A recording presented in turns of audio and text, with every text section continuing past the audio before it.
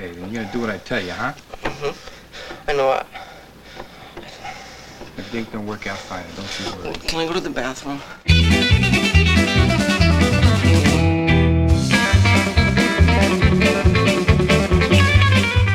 Welcome back to Quaid in Full, the podcast with all the Fox to give about actor Dennis Quaid. I'm your host, Sarah D. Bunting, and I'm rating and reviewing every single audiovisual property in which Dennis Quaid has ever appeared, including the ones that literally didn't exist until I paid NBC way too much money to make me a print. That's right, here we are at the extremely elusive, extremely expensive Season 4, Episode 4 of Beretta, The Sky is Falling. Aiding and abetting me in this egregious misuse of funds is television curator at the Paley Center for Media, David Bushman, and he is joining me today to talk about the episode. Hello, David. Hi, Sarah. How are you? I'm okay. Little light in the wallet, but I'm all right. So this was really... were you surprised at how difficult it was for us jointly to scare up this Beretta episode?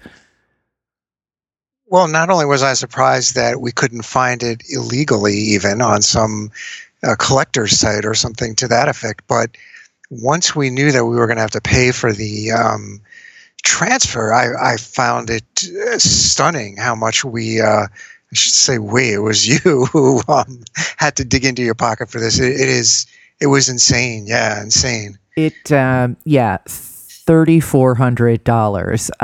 I am pleased that an angel investor got us most of the way with that outlay, but I really found it quite shocking. First of all, that this episode does contain a number of name actors, as well as a bunch of Hey, It's That guys that you've seen around a bunch. So it did seem like there would have been demand for it, and someone would have taped it off of TV Land or something. I don't know. I guess it fell to me to start a Dennis Quaid podcast and create the demand. Every other episode of season 4, I feel like, was out there, and not this one. I just don't know why that is. Would you say in your sort of work travels that Beretta has fallen out of favor or fashion as a vintage show, or it's just not something people talk about?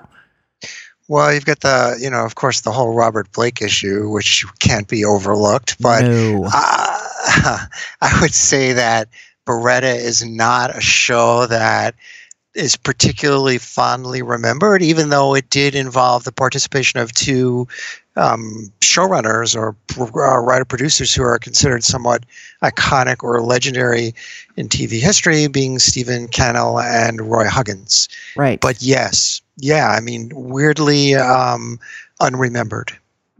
My mother actually apparently was a pretty big fan of this show because some of his recurring catchphrases were things that she said to us all the time when we were kids. Dating myself, I'm sure. But yeah, I don't think I'd ever seen a frame of Beretta before I watched this. I knew the general outlines of it, but I'd never watched it before. Had you?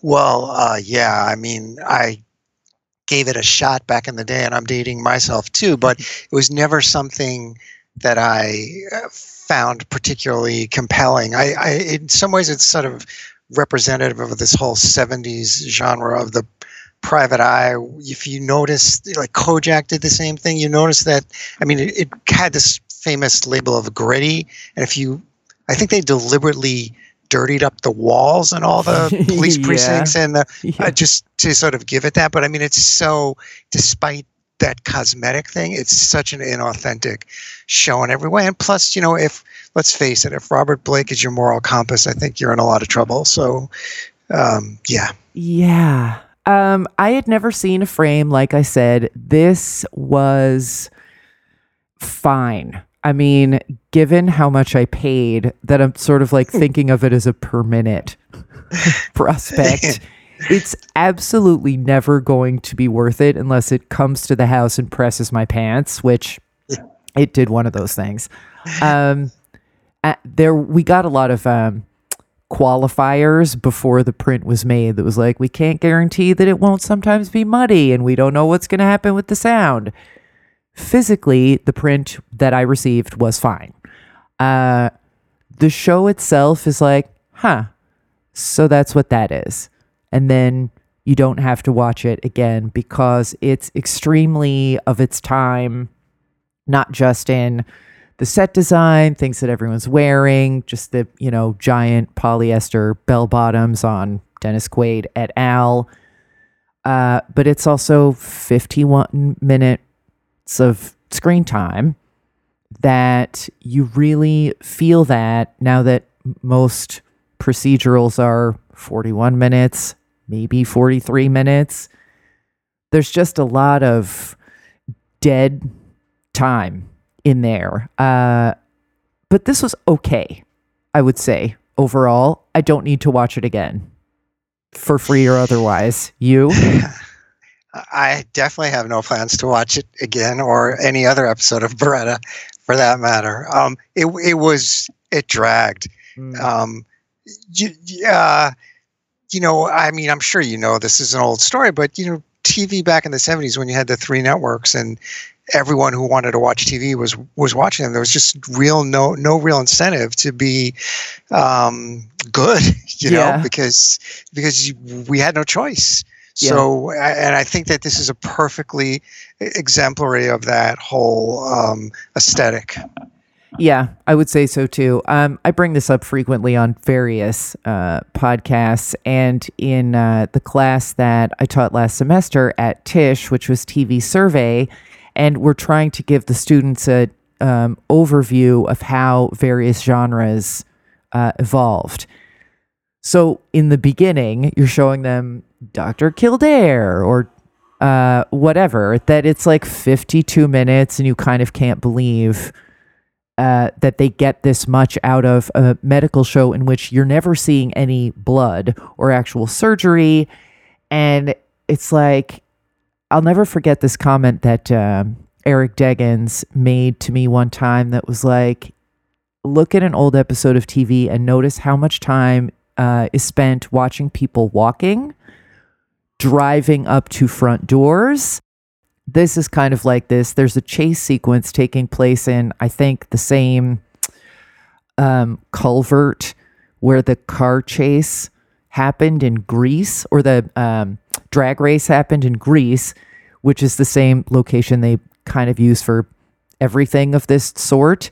It goes on for a very long time, and there's this very odd Average White Band soundtrack cue on it, and they left in every stumble, like Robert Blake tripped over something and kind of tumbles partway down one of the walls, and they just left that in. Like, why?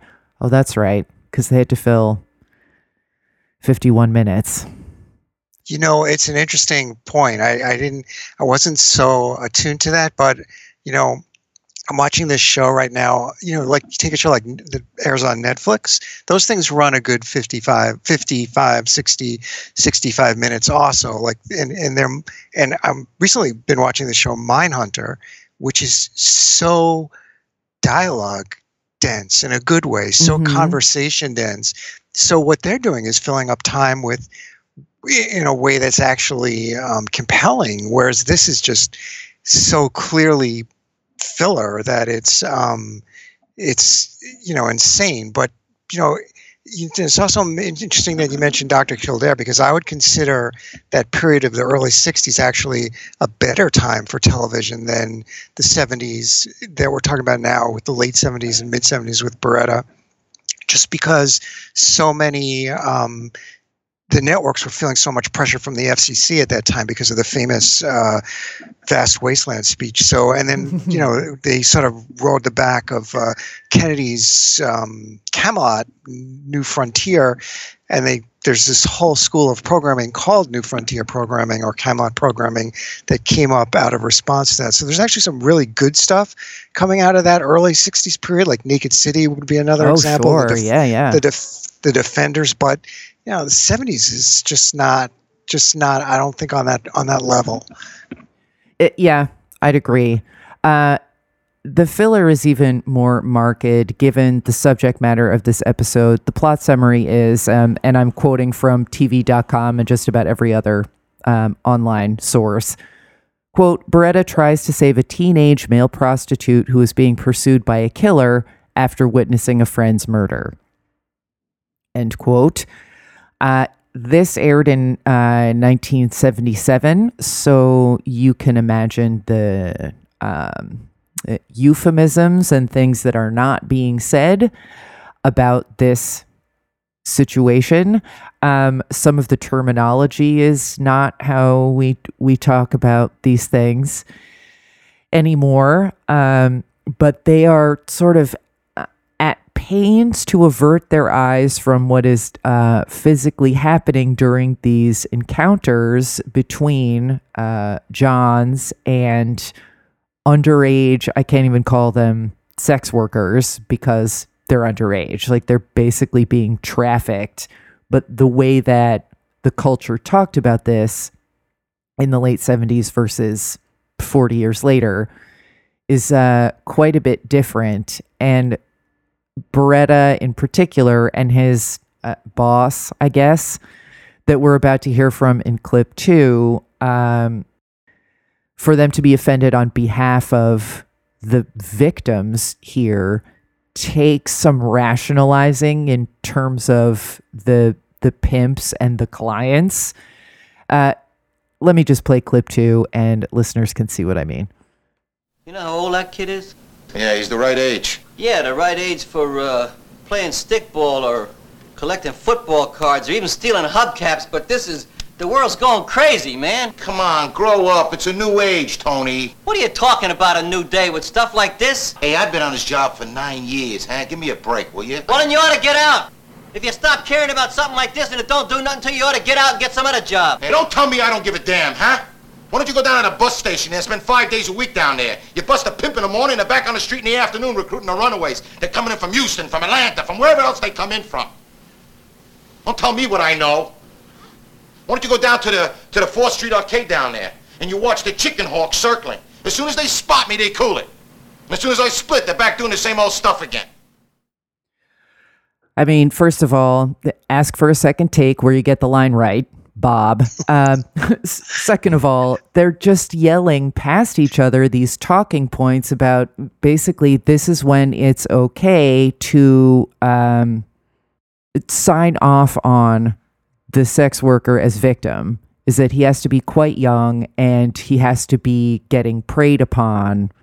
And that's the only axis along which any queer sensibility is allowed, is if it's involuntary.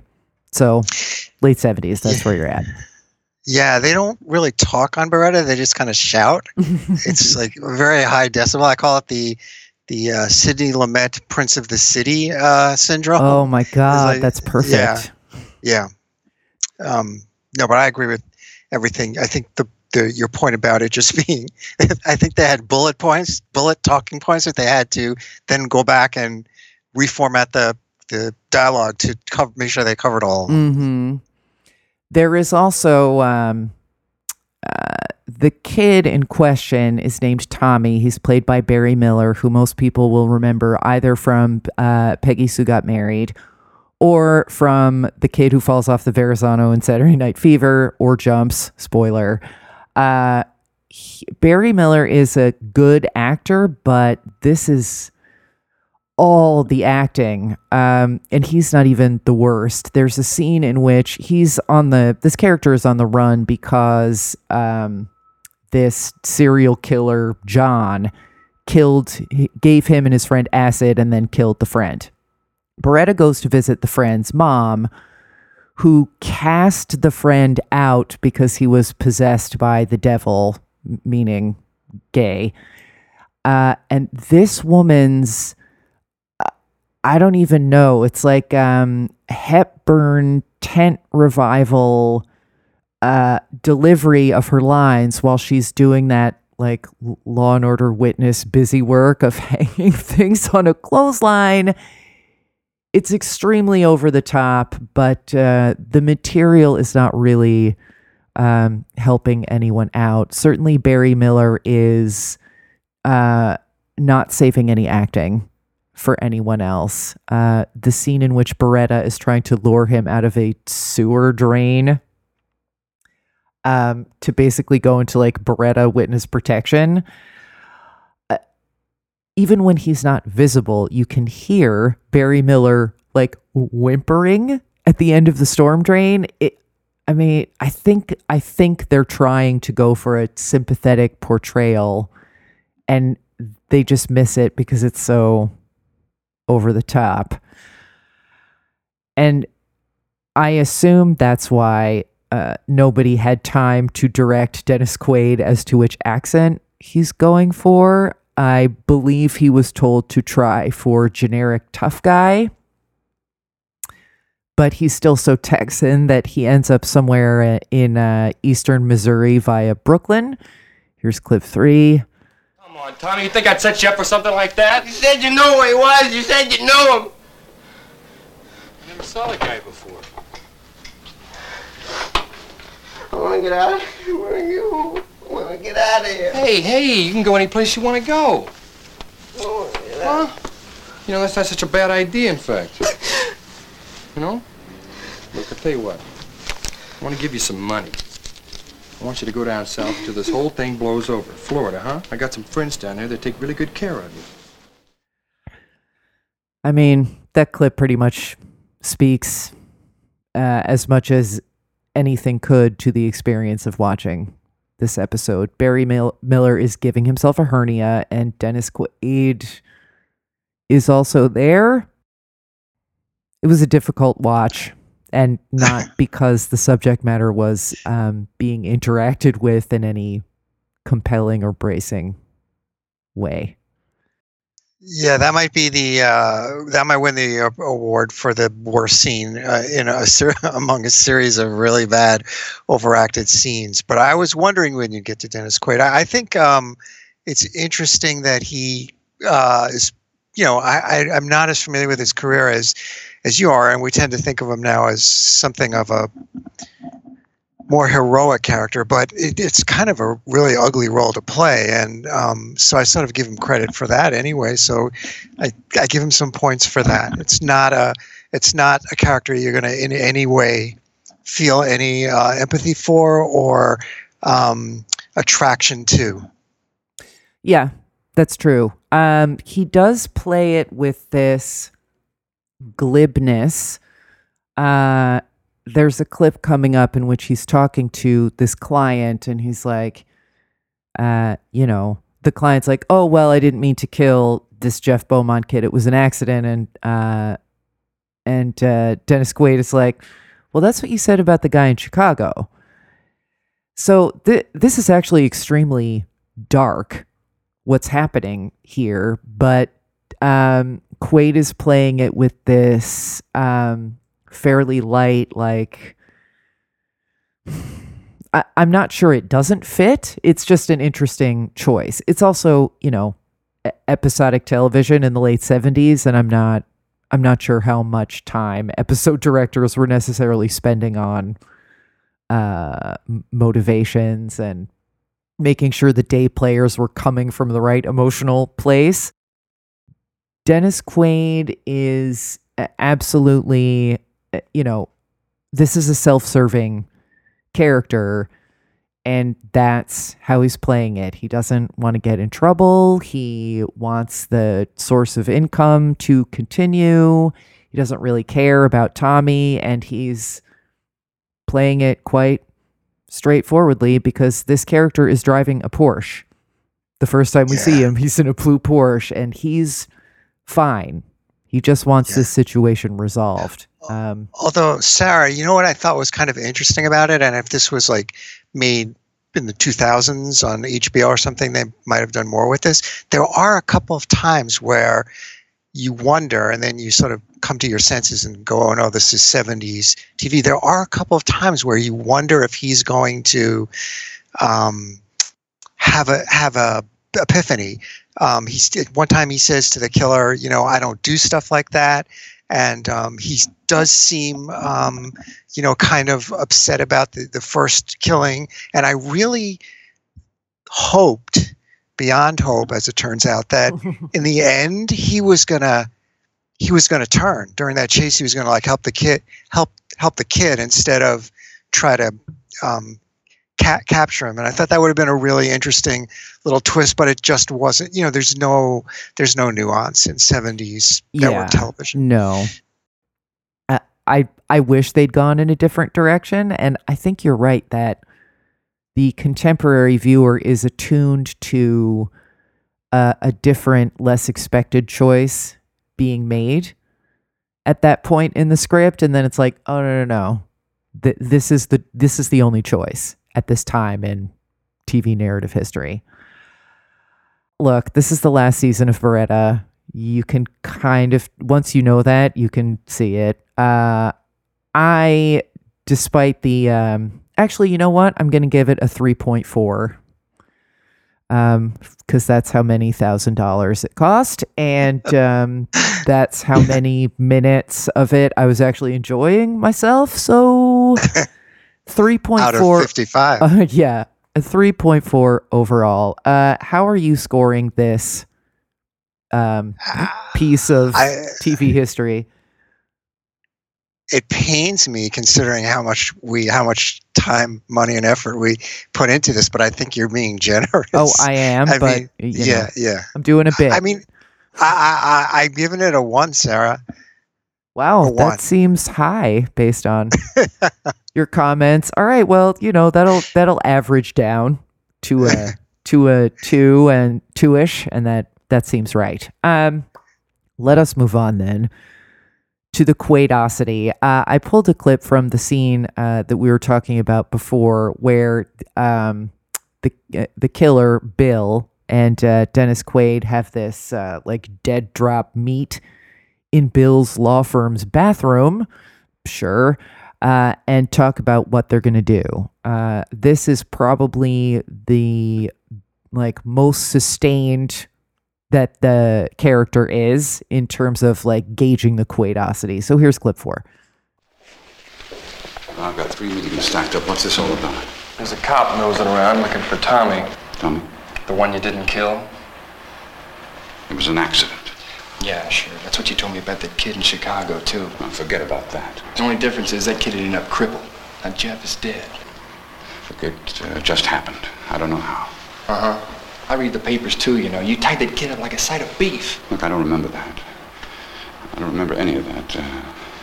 I dropped some acid. I must have gone blind. Oh, look, whatever you did, it's done. I mean, the kid's dead. Now, the cops are looking for Tommy. Now, if they find him, and when they do, they're going to squeeze him, and he's going to point the finger right at me. I'm the one who knows. Well, what are you going to do about it? No, baby. Look, what are you going to do about it? No, baby. Look, what are you going to do? I mean, it starts out good, and then in the second half of that, you can kind of feel Quaid making more of an effort to remember all of his lines in an order, and he kind of loses control of the nuance of the character, and his eyes are kind of shifting all around. Would you agree, or did you think he was good there? Yeah, I do not think he was good there. I think you're right on target. Mm.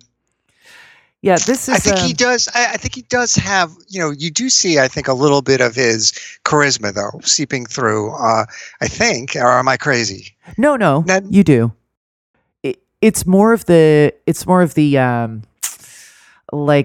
Quaid in sort of a later action movie where he's desperate and up against it and trying to figure out a solution.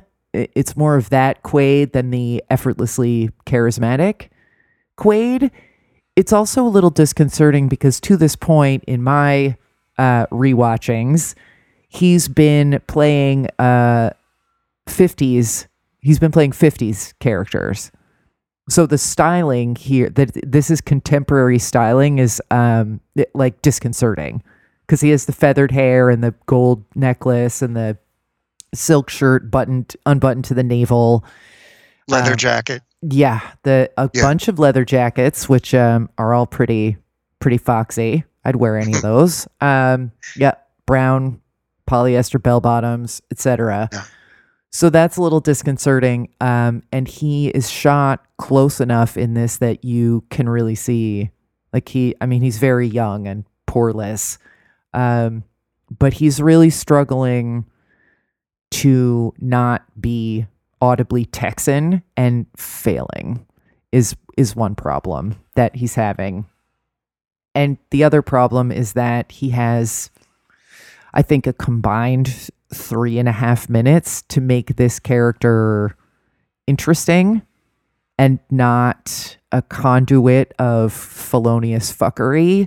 And he's just not able to do it quite. But he is fairly Quaidy.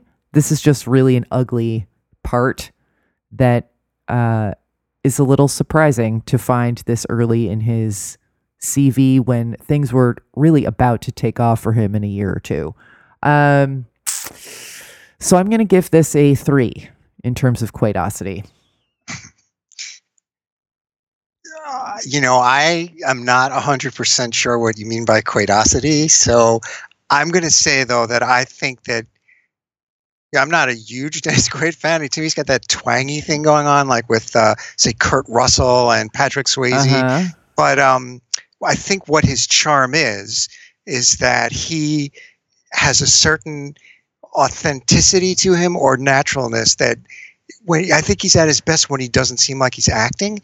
And this is like the complete opposite of that. This is like the worst situation for him to be in. So if Quaidosity is a measure of what makes him good, then I think this has got to be like really low on the scale. And I'd give it another, maybe a 2, because I think some of the charisma does seep through, but I think he just, in order to be great, he needs to be put in a situation where he kind of looks like he's not acting, like he's just being Dennis Quaid. That is part of the Quaider-vescent scale, I would say, is not just how good is he, but how typical is he? Like, how much does this let him be what we think of when we think of Dennis Quaid? And sometimes he's just not cast correctly. That's something that we'll probably get into more when we get into like season, God, I don't even know, 6. Far From Heaven, there's going to be, I think, a spirited debate about whether, is he good? Sure. Should he have been cast in this part? Maybe not. So, yeah, I mean, this is not a typical Dennis Quaid role, and he's not the sort of lead guest star, so it's not all that Quaidy. So do what you got to do. You giving it a 1 or 2? I'll give it a 2. I think it's the old Marshall McLuhan thing about TV being a cool medium, and that people like John Kennedy who have this cool persona about them are much better for the medium than hot people like Richard Nixon who's sweating. I think Quaid has a very cool persona, and I think that if you play to that he could be a really good TV. He could be great on TV. He has that sort of coolness about him, and I think he can be very low key about it in sort of a James Garner-ish way. So, but you don't see any of that whatsoever in this episode. So, I'll give it a 2. Yeah, I really think that this is a part that like he's adequate, but this could have been anyone. And it probably should have been someone else. Yeah. All right. Anything else on this platinum-plated, diamond-encrusted turd that we've just contemplated? I feel bad. I mean, I wish that it had been better, considering all the trouble and expense we went to. I wish that it had been better, but it certainly is evocative of its time. The other thing I wanted to say to you was that please invite me back for Legion, because believe it or not, that's my favorite Dennis Quaid movie ever. I think I can do that. Okay. Thank you so much for your help today and in making sure that this Beretta episode did not interrupt the orderly procedure that I have laid out for this podcast. Well, thanks to you, it's now preserved for history and available for viewing here at the Pele Center, and that's thanks to you, Sarah. I'll be right over to bolt the plaque with my name on it into the wall. I think I might actually just spell my name wrong because I'm not totally sure I want credit for taking up space at the Paley Center. All right, we will talk to you in the Legion episode, David. Thanks again for coming on the podcast. Sarah. Thanks. On episode 5 of Quaid in Full, the guy who played Dorothy's son on The Golden Girls aspires to track and field stardom and deals with the death of a friend in Vietnam. Dennis Quaid is also present. That's our winning season. In the meantime, check out the show notes for this winning season and follow the podcast on Twitter at QuaidInFullPod to let me know how you'd rate the show or which 70s TV stars wore a puka shell necklace better than Dennis Quaid. And if you're wondering when your favorite Quaid joint is getting covered, or you'd like to advertise on a specific film or TV show's episode, my DMs are open. Quaid in Full is written, edited, and hosted by me, Sarah D. Bunting. Do you not subscribe yet? No, baby. Look, what are you going to do about that? Here's what. Go wherever you get your podcasts and sign up, and rate and review Quaid in Full so other people can find it. Thanks for listening, and I'll talk to you next time.